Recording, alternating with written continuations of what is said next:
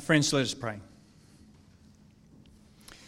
Father, today's message to us all might be hard-hitting, but it is what you and your Son regularly talk about in your Holy Scriptures. It must therefore be a problem for most of us, and especially as we live in the West and are repeatedly tempted to cry poor, even though we are one of the richest nations, if not the richest in the world today. Please convict us of what we need to do in response to today's message, and please, through the power of your Holy Spirit, bring about what needs changing in our lives as we journey with Jesus. In Jesus' precious name we pray. Amen. Yes, welcome, Azil. Last week we mentioned how Isaac was the youngest member of NHA to Justin and Lisa Prentival, but only for 1 week. And then Azil came along. And Azil is the youngest member of NHA. It's great to have you join us today. Justin and Lisa came to home group last week with baby Isaac on Wednesday night, and we didn't hear boo. We thought he had died, but he was okay. Didn't hear boo from him. Friends, the Bible very much deals in absolutes. And that is why a modern, politically correct, and relativistic society must dismiss it.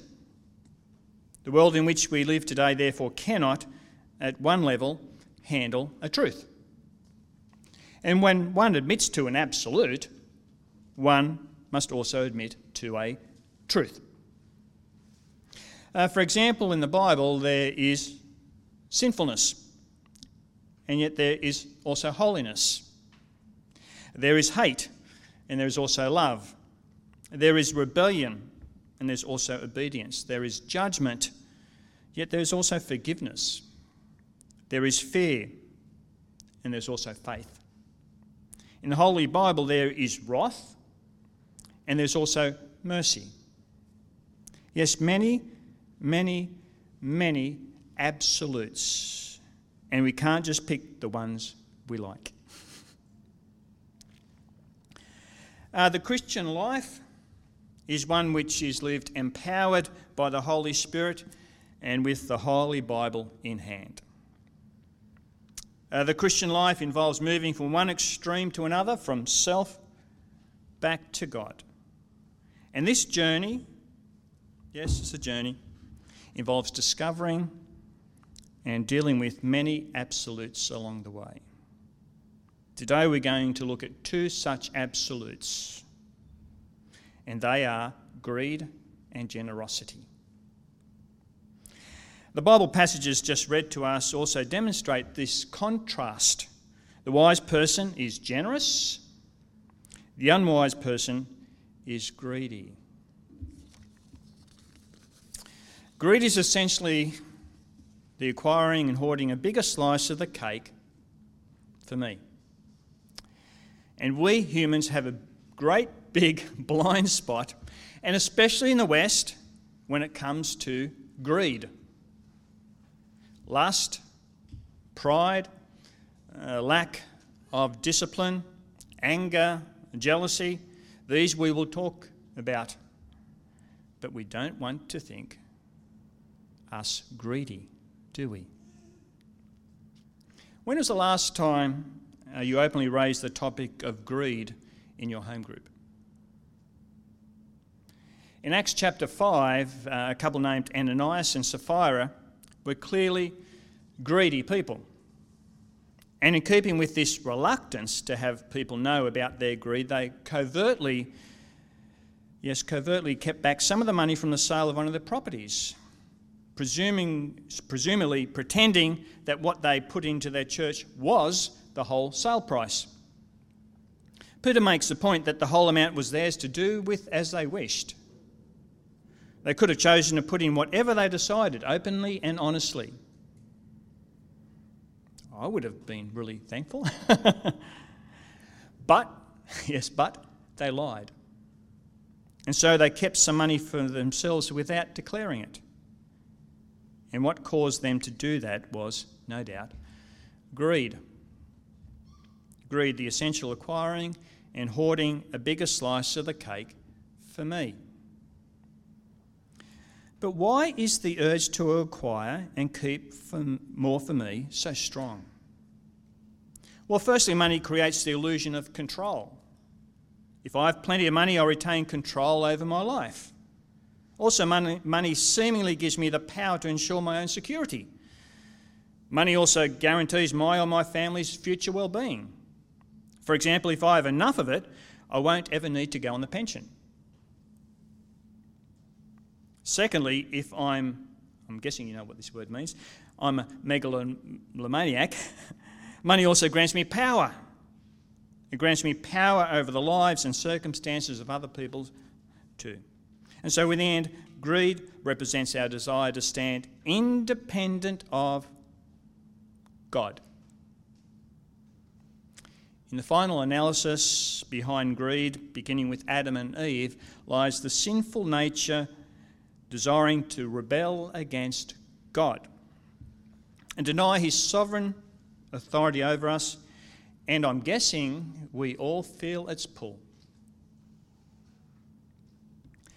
If you saw the 1987 film, I know it's a long time ago. If you saw the 1987 film Wall Street, you will remember a guy named Gordon Gekko. I don't mean the types of lizards that you find in your house. Gordon Gekko. The actor was Michael Douglas, saying, and this is what he said, "Greed is good. Greed works. Greed is the lifeblood of capitalism, and greed will make this country great." But greed is not good. Greed is actually ungodly. Greed is self-serving. Greed seeks to serve me, and I repeat, we all feel its pull. For the Christian, and I guess most of us are Christians, in the final analysis, greed and its outworkings demonstrate a lack of trust in the goodness of God. And that's bad, very bad. As we are to trust the Lord with, and it's verse 5, all our heart. Yes, greed is not good. Greed is also evil. Satan wants us to be greedy. God wants us to be generous. You cannot get much clearer than that. And what we must always be prayerfully striving is to move away from the trappings of greed towards the joy and freedom of generosity. And that's our journey with Jesus. And this all brings us to our second Bible reading for today that Craig read to us.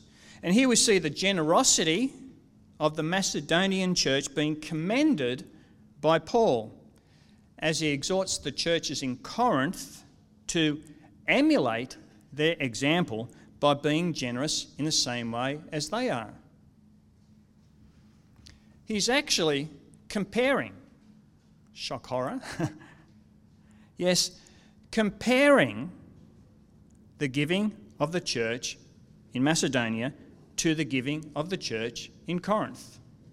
Hence, this is a letter to the Corinthians. It's like me comparing the giving of the church that Sue and I went to in Nairobi, Kenya, Africa, to the giving of the church here in NHA, Cairns, Australia.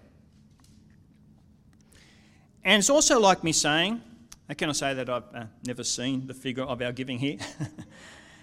That just as there is an obvious joy in the Lord at NHA, and there is, it's wonderful, make sure that we also financially give generously. That is, just as we are rich to God in how we serve his people at NHA, and how we are rich to God in how we serve in setting up for church and packing it up each week, and that we're also rich to God in how we provide a lovely morning tea, don't we, Barb? Make sure that we also excel in this grace of giving. That is, we are rich towards God financially. 2 Corinthians 8, verse 7. and Luke 12:21. Yes, make sure of that one. So are we being generous financially? I suppose we can answer that ourselves. It doesn't take that long to examine oneself. Yes, are we generous financially, or do we just give our leftovers or nothing at all?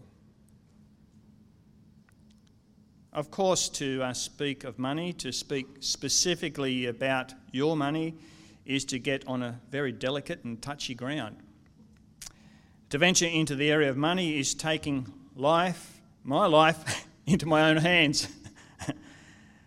After all, money, either the lack of it or the power it represents, is a source of most of the conflict in the world. Think about it. Be it in marriages, governments, or international affairs. And yes, even in churches. Perhaps especially in churches. And none of us like the thought of people meddling in our financial affairs, do they? Perhaps the main reason why we have so many problems with money is that we approach it with a mindset different to the mindset of God. Over the years, I've heard so many reasons as to why one must not talk about money in church.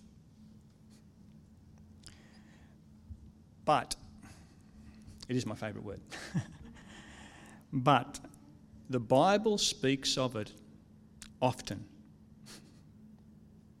For example, in the next two verses of Proverbs chapter 3, when I prepared this sermon series, I thought, oh dear, it's going to come up. Honour the Lord with all your wealth, with the first fruits of all your crops. Then your barns will be filled to overflowing, and your vats will brim over with new wine. In the New Testament, 12 of the 38 parables deal specifically with money and possessions. And in the Gospels, it's been calculated, I didn't do it, that one verse in every 8 speaks about this subject. In the light of this, we obviously will need to speak about money, and often, to hardly ever, if at all, talk about money is to therefore dodge some of the absolutes that God clearly often speaks about. And therefore one doesn't grow as a Christian. And that is what our journey with Jesus is about. Growth. Growth. Another problem can be that ministers, pastors sometimes find it hard to speak about money. Maybe because of the possibility of being seen to have a vested interest. But these are our problems, not God's. So then, with these things in mind, and hopefully our hearts open to what God wants to say to us, let us look at what is meant by generous giving, because that's what these two verses are all about, generous giving. 3 areas we'll mention today are motivation, measure and method. Yes, they all start with M. Firstly, motivation. The motivation for giving, besides obviously trusting our Lord with all our heart, should always be love and obedience. I noticed in that first song, I don't know if you noticed it, but it speaks about the King of Love who rose up from out of the grave. The King of Love.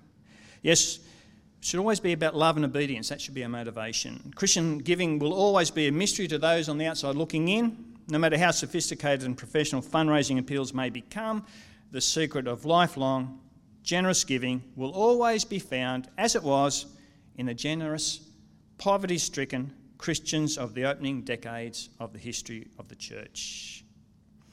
In people giving of themselves, quote, first to the Lord and then to others. End of quote. 2 Corinthians 8:5. Other appeals, even when based on sentimental responses to the needs of others or on the very human desire to be part of some spectacular project or program, may produce spasms or spurges of generosity, but such appeals will never produce steady, sustained, generous giving. Motivation for Christian generosity is not primarily based on the needs of others. Even less it is set in the idea that God needs our financial gifts in order to accomplish his will and his purposes. We do not give because God needs our money. We give because we are in a relationship with God who is a giver, and a God who wants us to reflect his giving nature.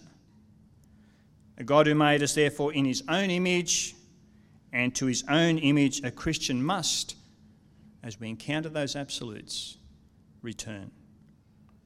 And that includes being generous and sacrificial in all areas of our life. And we especially see this, don't we, in the giving of his Son. We also see that in the obedience and love of his Son, his trust in his Father with all his heart to go through it all like he did, Philippians 2. Yes, duty and delight, or obedience and love, are what we see. And it's irrespective of one's prosperity or poverty.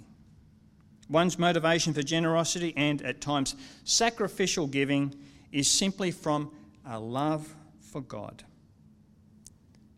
When one loves God, one trusts him with their whole heart and therefore obeys him.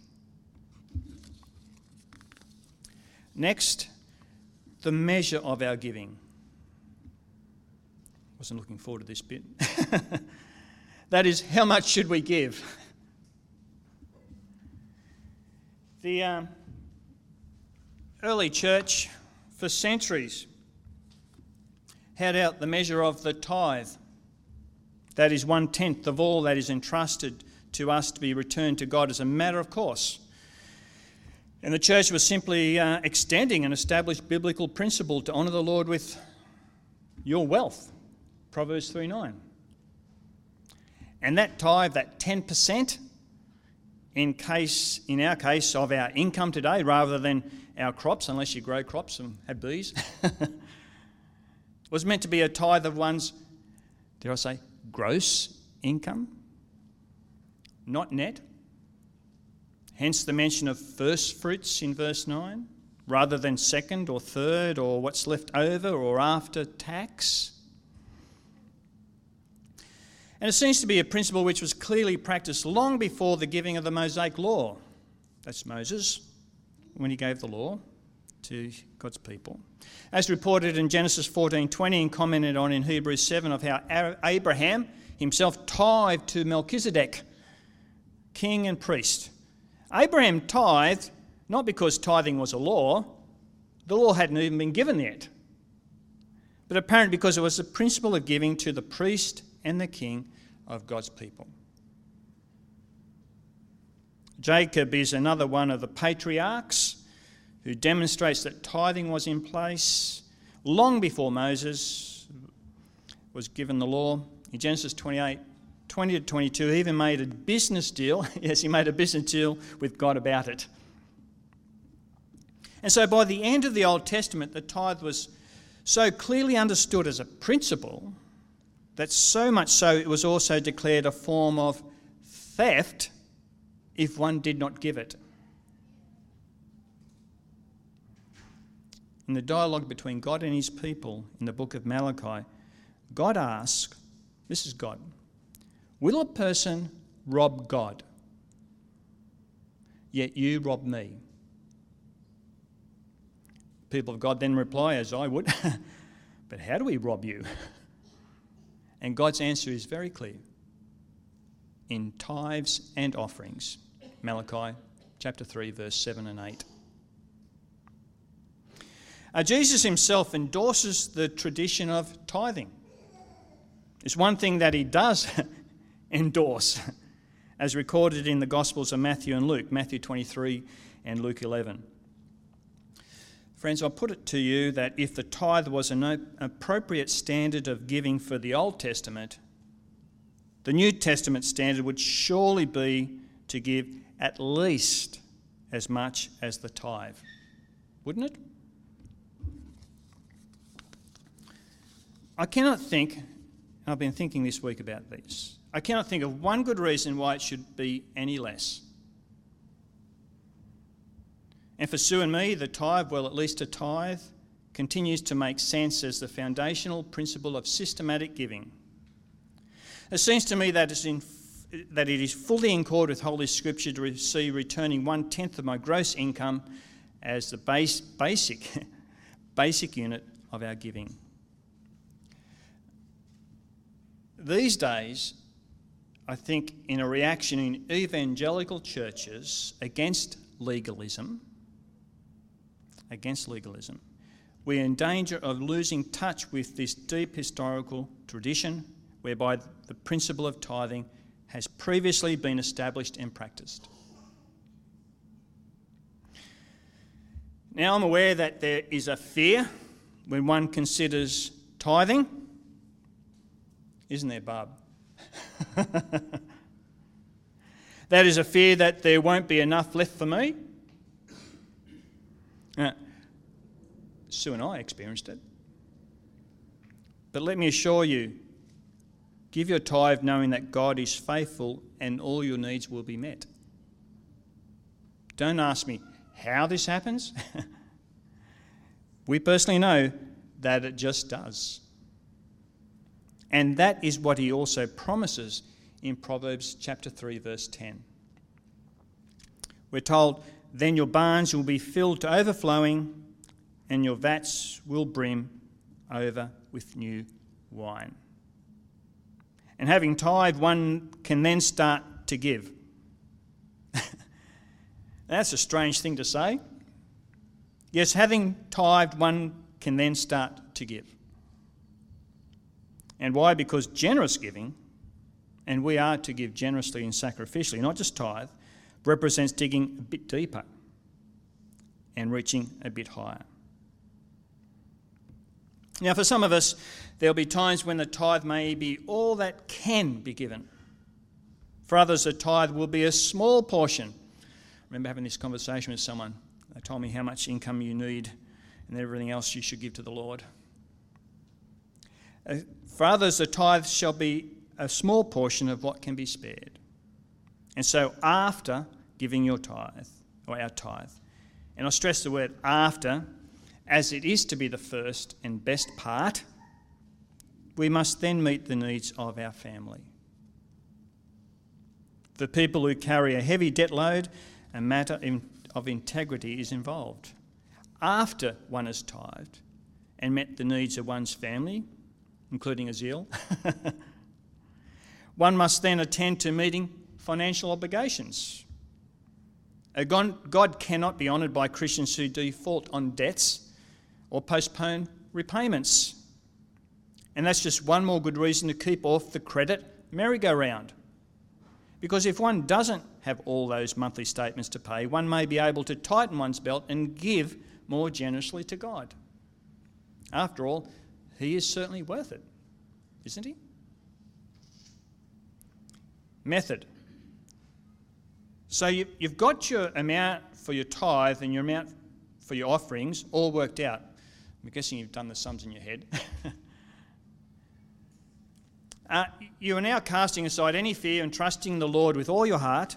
You want to honour him with your wealth. The question now is, to whom should you make that amount or amounts payable? It would be simple, wouldn't it, if we could just write God on the payable line? God. And let him work it out. But God uses families.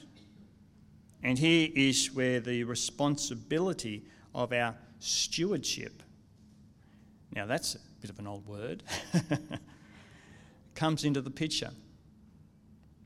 God does not rule out our intelligence or our responsibility when it comes to giving. There's no merit in mindless, purposeless giving in response to every plea. If we are to be considered faithful stewards, then we need to give systematically, prayerfully and thoughtfully. You could say that one therefore needs to develop a giving portfolio. First on the list must be one's local church family. Every local fellowship of believers has material obligations which require support. And therefore a major share of our giving needs to be channeled into one's local church family.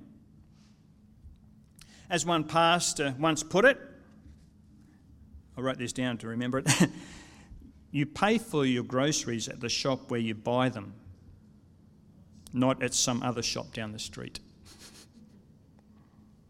So too with our giving. 1 Corinthians 9, verse 14. We therefore need to give most to where we and our family are getting the bread of life, where we enjoy Christian fellowship and where we receive Christian support. The second area of our giving should be to the wider work of the gospel. Mission societies, Bible colleges, individual Christian workers, Bible societies, Scripture Unionists, just some that come to mind. A third area we might consider is providing material support for those less off than ourselves. There's a lot of them. This can be done personally through an overseas program, Angel Tree, or through an agency such as Compassion. It's not for me to tell you exactly where you should give, but you need to prayerfully work that out for yourselves, as the leaders did recently for NHA, Northern Hope Anglican. We've once again published such in the bulletin this week. So that is a very small bit of information concerning motivation, measure and method. If you'd like to know more, please take one of these and have a read of it at home. They're on the back table, the financial giving booklet for NHA. Friends, why must a pastor continue to bring up the difficult subject of money? Good question. Why must a pastor teach people to give when we know it can easily be misunderstood? Why? The answer is this. Because when we discuss money, we're talking about commitment. And commitment is what the Christian life is all about. Or when we discuss money, we're talking about discipleship. And discipleship, journeying with Jesus, is what the Christian life is all about. And so unless a person puts his or her money behind it all, any claim to being a Christian in the end is sadly only cheap talk. But if we're serious about our commitment to our Lord Jesus Christ, and no doubt anyone at NHA is most serious about that one, then it will show in the generosity of our giving. It's as simple as that. Amen. Thanks, Steph.